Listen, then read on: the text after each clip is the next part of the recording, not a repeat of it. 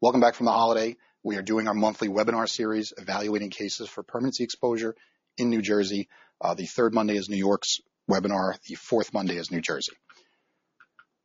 Two different parts to analyze this issue. When should we know the exposure itself, and how is that exposure estimated? In order to figure out this topic, we need to really discuss and analyze those two type issues. As a reminder, although this topic goes a little bit long today, I don't know that I'm going to have time for questions, but I'll see. If you have questions, either now or during the presentation or even after, please feel free to type the question into that box. If I cannot get to it in the presentation, I will certainly get back to you by email with an answer to your question. Okay, part one, the when. There's different points during the litigation process where we're going to sort of be able to figure out exposure and the estimate of that exposure. The first, for purposes of defense counsel, is the intake. We do your legal action plan and we do your budget analysis, and based on our file review, we will sometimes give you sort of a very broad range of what that exposure can be. So, for example, if we get a file that has all the medical records, treatments may be already done, it's going to be easy to sort of pinpoint that range of what the injury might be worth. If, however, we get a file that doesn't have a lot of medical records yet, it's sometimes hard to sort of pinpoint what exactly has happened in the case, and that's going to be a broader range maybe. As we go through the process of litigation, that range of evaluation is going to be narrowed down by certain things and certain steps. Permanency exams. We talked about this last month during our presentation then about the actual permanency evaluations. Sometimes clients ask us, even before perm evals are done, hey, Joe, what do you think this case is worth? And it is something, again, that we can sort of evaluate based on at least having a copy of the medical records. After exams, obviously, once we have those permanency exams in hand, and we have the permanency numbers within those reports, certainly an easier way to sort of narrow down the evaluation again. Another way is a conference. Sometimes these cases don't get resolved right away, and they go to a conference with the judge, and that's another way for us to sort of get input as to what the judge thinks the case is worth. Finally is pretrial. At a pretrial hearing or filing a pretrial memorandum, which is if we're going to trial itself, we cannot resolve a case, then there's also a further indication of value. So let me show you how this breaks down, essentially the whole process. This is sort of a flow chart that tells you everything from beginning to end. The first of which is the most important, MMI. Has it been reached? That's sort of we can definitely pinpoint value a little bit better at that point. We know there's no further treatment, there's no subsequent surgery about to come, no further epidural injections, nothing else going on. If we have a fracture, we know what the fracture is. If we have a herniated disc with surgery, we know that that's done. That's definitely a stepping point for us to figure out, can we determine value at this point?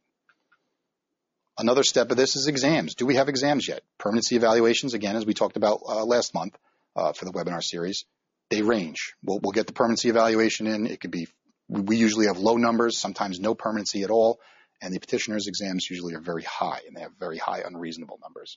But again, it's another point for us to sort of evaluate and come up with exposure in terms of relaying that to the client, to the location, so that they can evaluate their claim. And these permanency reports, as I indicated, vary. They're very, very rarely close to one another. There's usually a huge range and a big difference between the reports. Our reports come in as either 0 or a low number, 2.5%, 5%. The petitioner's reports tend to come in at a very high unreasonable number, which doesn't reflect reality, in my opinion.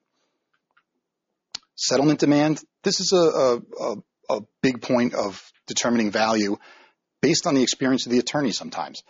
Very experienced attorneys know what cases are worth, and they'll provide a reasonable settlement demand, which will help us sort of narrow down that number. There are, however, inexperienced petitioners' attorneys who don't really know the value of a case, so sometimes a settlement demand will come in that's actually lower than the case is worth. Our advice to you is going to be pay that lower amount. Don't pay what the case is worth. Pay what they're demanding, because they've demanded less than the case is worth. So we do wait for that demand as sort of a final evaluation to see what this case is worth before we certainly tell you our opinion for a final evaluation. Then we begin negotiations. Once we have a demand, we know where they are, we know where we want to be, and then the negotiation starts. And there's all kinds of language used in this. The key words we're looking for is a demand. We need a demand from the attorney. We then provide an offer of some kind based on that. Some attorneys will give you their bottom line. They'll tell you what their demand is, but they'll say, but I'll take no less than this. And that sometimes gives you guidance as to how flexible they may be on their end. But again, there's all different negotiating techniques, and all attorneys, petitioners' attorneys, have different styles about that. What happens when we agree? That's easy. If we agree, we put your case through. It's called a put through. It's just sort of an informal term we use. We settle your case. This can be done in a number of different ways. If your case is scheduled for a regular list that's already got a hearing date, we can wait to that date, inform the judge that we have a settled case, and put through the hearing at that point. Other times, and our clients do prefer this a lot, and we certainly try to do this for them, we do what's called an add-on.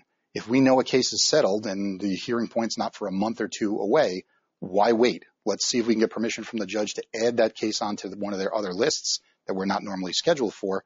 We show up, the judge gave us permission, put through the case then, and our clients get to close those cases out faster on their books. So that is something our clients ask us for. We certainly try and accommodate that. There are a number of factors involved, including the judge permitting it, as well as the availability of the petitioner's attorney and the petitioner. So a put through is often the same day. If we resolve a case in court, we reach out to one of our clients, they give us authority that day, we convey it to the petitioner, and he has his client on call. We can possibly settle that case the exact same day. We could put it through that day, send you the paperwork showing you that everything's been done.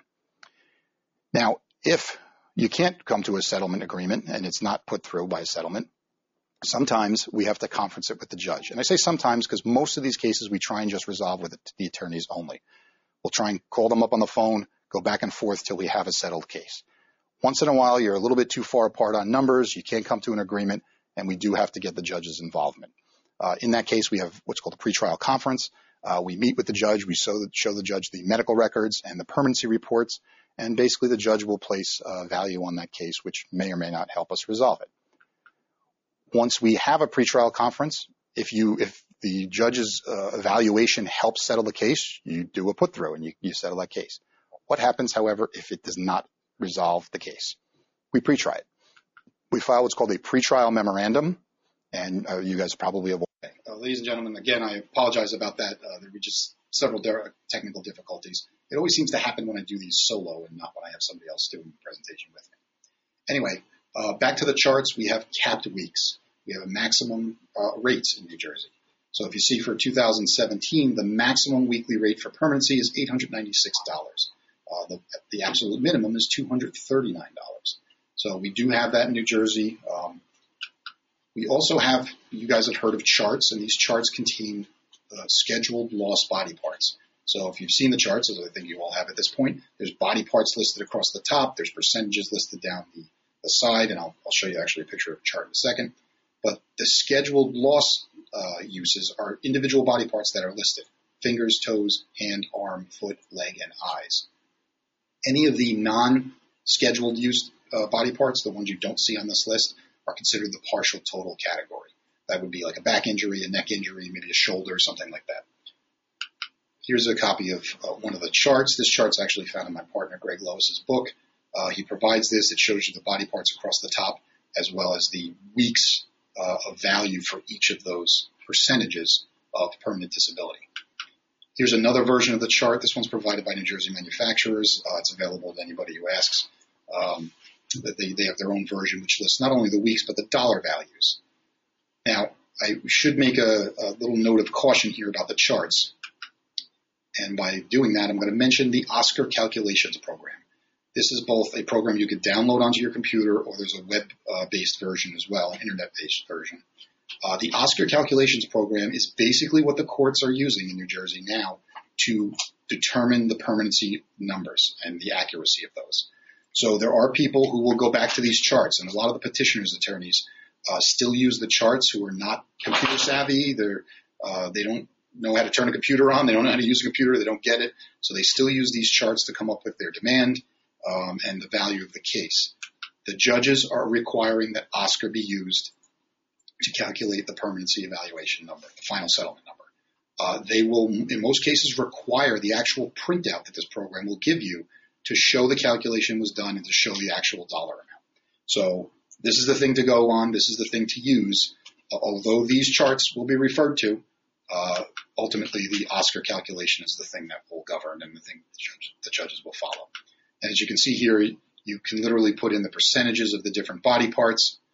You put in the year of the injury, as well as the weekly wage, because that weekly wage amount will determine the maximum or minimum of the permanency rate. And when you hit next on the bottom there, and you go to the next screen, it'll tell you the exact breakdown of the weeks and the rate and everything else with a total of what that perm disability award would be for. Okay, so these are very useful. You should download this program or use the internet-based one as quickly as you can. Get used to it because it's a very useful tool we have to sort of pinpoint exactly what those settlements are going to be worth. And again, these settlements, when we look at the permanency reports themselves, it's such a vast range. So you really do need counsel to help you sort of narrow down that range because the permanency doctors are sometimes so far apart that there's other factors involved that we need to sort of narrow the range. Okay. Now, what is the actual exposure? I can tell you a couple different things about that. There's a normal range for each type of injury. Sprains and strain cases are worth a certain range of percentage. A fracture case is worth a certain range. A herniated disc bulge, herniation with surgery, herniation without surgery. All these things do have certain percentage range values that your counsel can help you, place in that range. Most cases fall within this range, but there are exceptions. Sometimes there's a second surgery, maybe a second surgery to remove hardware from the prior surgery. Other times there's maybe some odd treatment that was rendered, acupuncture or something like that, or something that's just off the normal chart. If by chart, I don't mean the charts I referenced before, but these ranges vary by venue and judge. So it's not exactly consistent, but there are general ranges we can sort of, pigeonhole these injuries into, but it does vary by venue and judge. And you can see on the map we've provided here, and we've used this map in other presentations as well, that red line sort of demarks North Jersey versus South Jersey. South Jersey, when it comes to value of cases, is very petitioner friendly. The value of cases in South Jersey and the South Jersey hearing points tend to be higher than they are in North Jersey. It's just life. It's something we have to deal with, and we certainly try and do that as best as we can. But it's something we know going into it that the judges in South Jersey are going to value these a little bit higher. The judges, in terms of coming up with their own value, tend to look at the underlying medical records. They also look at the permanency reports. I do want to take a second to make a notation about MRI reports. A lot of times our permanency doctor will review an MRI and interpret the films differently than the radiologist who actually did the MRI. The petitioner's attorneys will often just agree with whatever's in the MRI report as, the guy has 3 herniated discs or 2 bulges or whatever. The judges tend to read the MRI reports as a straight reading of what it says. They don't tend to buy into either doctor interpreting it their own way, and that, even though the MRI report says there's 2 herniations, that our perm doctor says none, and therefore there must be none. They tend to just say, and often in the conferences that we have, what does the MRI report say? How many herniations, how many disc bulges? So they do tend to go by a straight reading of those, and it's just an important side note, I guess, because often our permanency doctors note that they've reviewed the films themselves often, and they don't believe that the herniation as listed in the MRI report is actually there. So it is something sometimes you get an argument about, and sometimes we have to try cases in order to fight about that issue. But it's worth noting the difference there. Okay, finally, we've determined permanency. We sort of helped you narrow down what the value of this case is for all the various factors we've just discussed. And now we have to look at, is there anything that's going to affect our exposure on this case, other than the perm numbers themselves and the perm reports and the medical treatment? And there are a few things that can actually help us, and there's some that can hurt us. Pre-existing disability is something that can help us. It's called the Abdullah credit, named after the case that decided this. An Abdullah credit is a credit for a prior injury.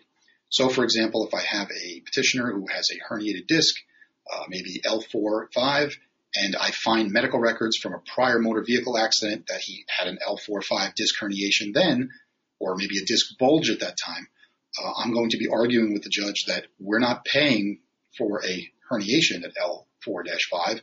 We're paying just the increase from the bulge to the herniation, which is significantly less in value than paying for a straight herniation that had no prior injury. So what's very important in this category is investigation. Clients often provide us with what's called an ISO report or a match report, listing all the prior claims that this petitioner had based on their social security number, their address, and stuff like that. We review those very closely, and then we subpoena any records that we might get as a result of that. We do DMV searches. The purpose of that is just to see if on their motor vehicle abstract, if they have any prior accidents. that just gives us a heads up of there's a prior accident here. Let's look into it. We sometimes serve interrogatory questions asking the petitioner's attorney to reveal information about this prior accident, but we do thorough investigation into these prior accidents because it often results in some kind of credit, not a lot all the time, but at least something. Sometimes you could settle a case for 10% and get a 5% credit. That's pretty significant, so it certainly helps. Another issue where you can sort of reduce your exposure is voluntary tender. If you have a case that's where someone's pretty seriously injured, maybe they had surgery, and you know you're going to be paying permanency on this, it's not going to go away by way of a Section 20 settlement. Maybe our own perm doctors, you know, are going to come back with something other than a zero. You might want to issue what's called a voluntary tender. The voluntary tender has to be issued between the finding of MMI and 26 weeks after that date. It has to be issued within the 26-week time period from MMI forward. Basically, if we know that 5% or 7.5% is definitely something our doctors are going to find, we issue the VT, we pay that 7.5% or 5% ahead of time, ahead of settlement. The effect this has for you is you get a credit upon settlement. And not only do you get a credit dollar for dollar of what you paid the petitioner, you save on attorney's fees. So, for example, if you have a case that settles for 27.5% and we issue a VT of 7.5%, you will only pay attorney's fees on 20% at settlement. So it's another way to reduce and save some money and reduce exposure in terms of paying these voluntary tenders. And as counsel, I evaluate these cases closely to see, is this an appropriate case for a voluntary tender to issue? Another topic is a Section 40 lien. If something other than the petitioner's own negligence or workplace caused this accident, maybe he was involved in a motor vehicle accident caused by another person, there might be a third-party case. We have Section 40 lien rights, as we discussed in another one of these webinars. We are entitled to reimbursement for medical expenses, temporary disability, and permanency, up to 2/3 minus $750 as a result of that lien. So it's a great way to get most of your money paid back for paying out the workers' compensation benefits. Definitely an issue we need to explore and certainly keep tabs on that third-party case and the status of that as well. One of the issues that can hurt us in terms of exposure is called stacking. It's based on the case of the same name, which is Pozwiatowski. And essentially it works like this. If you've injured multiple body parts in the same accident, so maybe you have an ankle fracture, you sprained your elbow, and you have a herniated disc in your neck, those are 3 different body parts, and they're subject to stacking. The way you evaluate those is that you look at the weeks that each of those injuries are worth. So we would take each individual injury separately, sort of, pigeonhole it in its range and sort of narrow down what it's worth for that single injury alone, see the weeks of value that it's worth, do the same thing with the next injury, same thing with the next injury. But then you wind up adding all those weeks together or stacking them and then finding their dollar equivalent in the partial total category. This results usually in a much higher award than each individual injury would be worth if there were 3 separate accidents. So it is something that can expose you to increased value on these cases, and it's something certainly to look for once you have an accident and once you report it to your counsel. And again, as counsel, we will advise you sort of at what's going on. We'll give you the estimate as to the individual injuries and then what the stacking will result in. And you'll see that it's often higher than the individual injuries. All right, and the last thing, which we have a separate webinar for that we'll go into detail on this, is just the second injury fund. I'll just say briefly that first you have to have a case where a guy's been totaled out. He cannot work anymore. He's been totaled by the doctors. And now we want to seek contribution for what's called the second injury fund. Is there something other than our accident alone that caused the total disability? Again, investigation becomes really, really important here, finding those prior accidents so that if 5 different accidents, and we have the last one and there's 4 priors, and although 5 of those accidents lead to this total disability, we're going to seek contribution from the fund to reduce the exposure that you will be paying on that total case. So it's another area to explore in terms of getting you a credit or reducing your exposure. All right, I think that's basically everything for the presentation today. I'm very sorry again about the technical difficulties we had. If you can just send in your questions, it looks like because of some of the technical issues, I might not have time to actually answer them in the webinar, but I will certainly get back to you by email and answer your questions. Please send them. If you missed the presentation, you want me to send you copies of the handout again, let me know that. And again, sorry about the technical difficulties. Last thing I wanted to mention is next month's topic. We are doing this again in New Jersey on the fourth Monday, which is December 26th, reimbursement and subrogation in New Jersey. This is going to be done probably by myself, my partner, Mr. Lois, Greg Lois, and Mark Packrell, who does our subrogation work in our firm. So we'll be back on the 26th.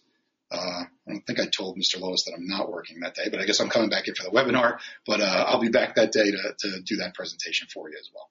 Okay, I hope this was helpful. Again, sorry about the technical difficulties, and if you have any questions, please email.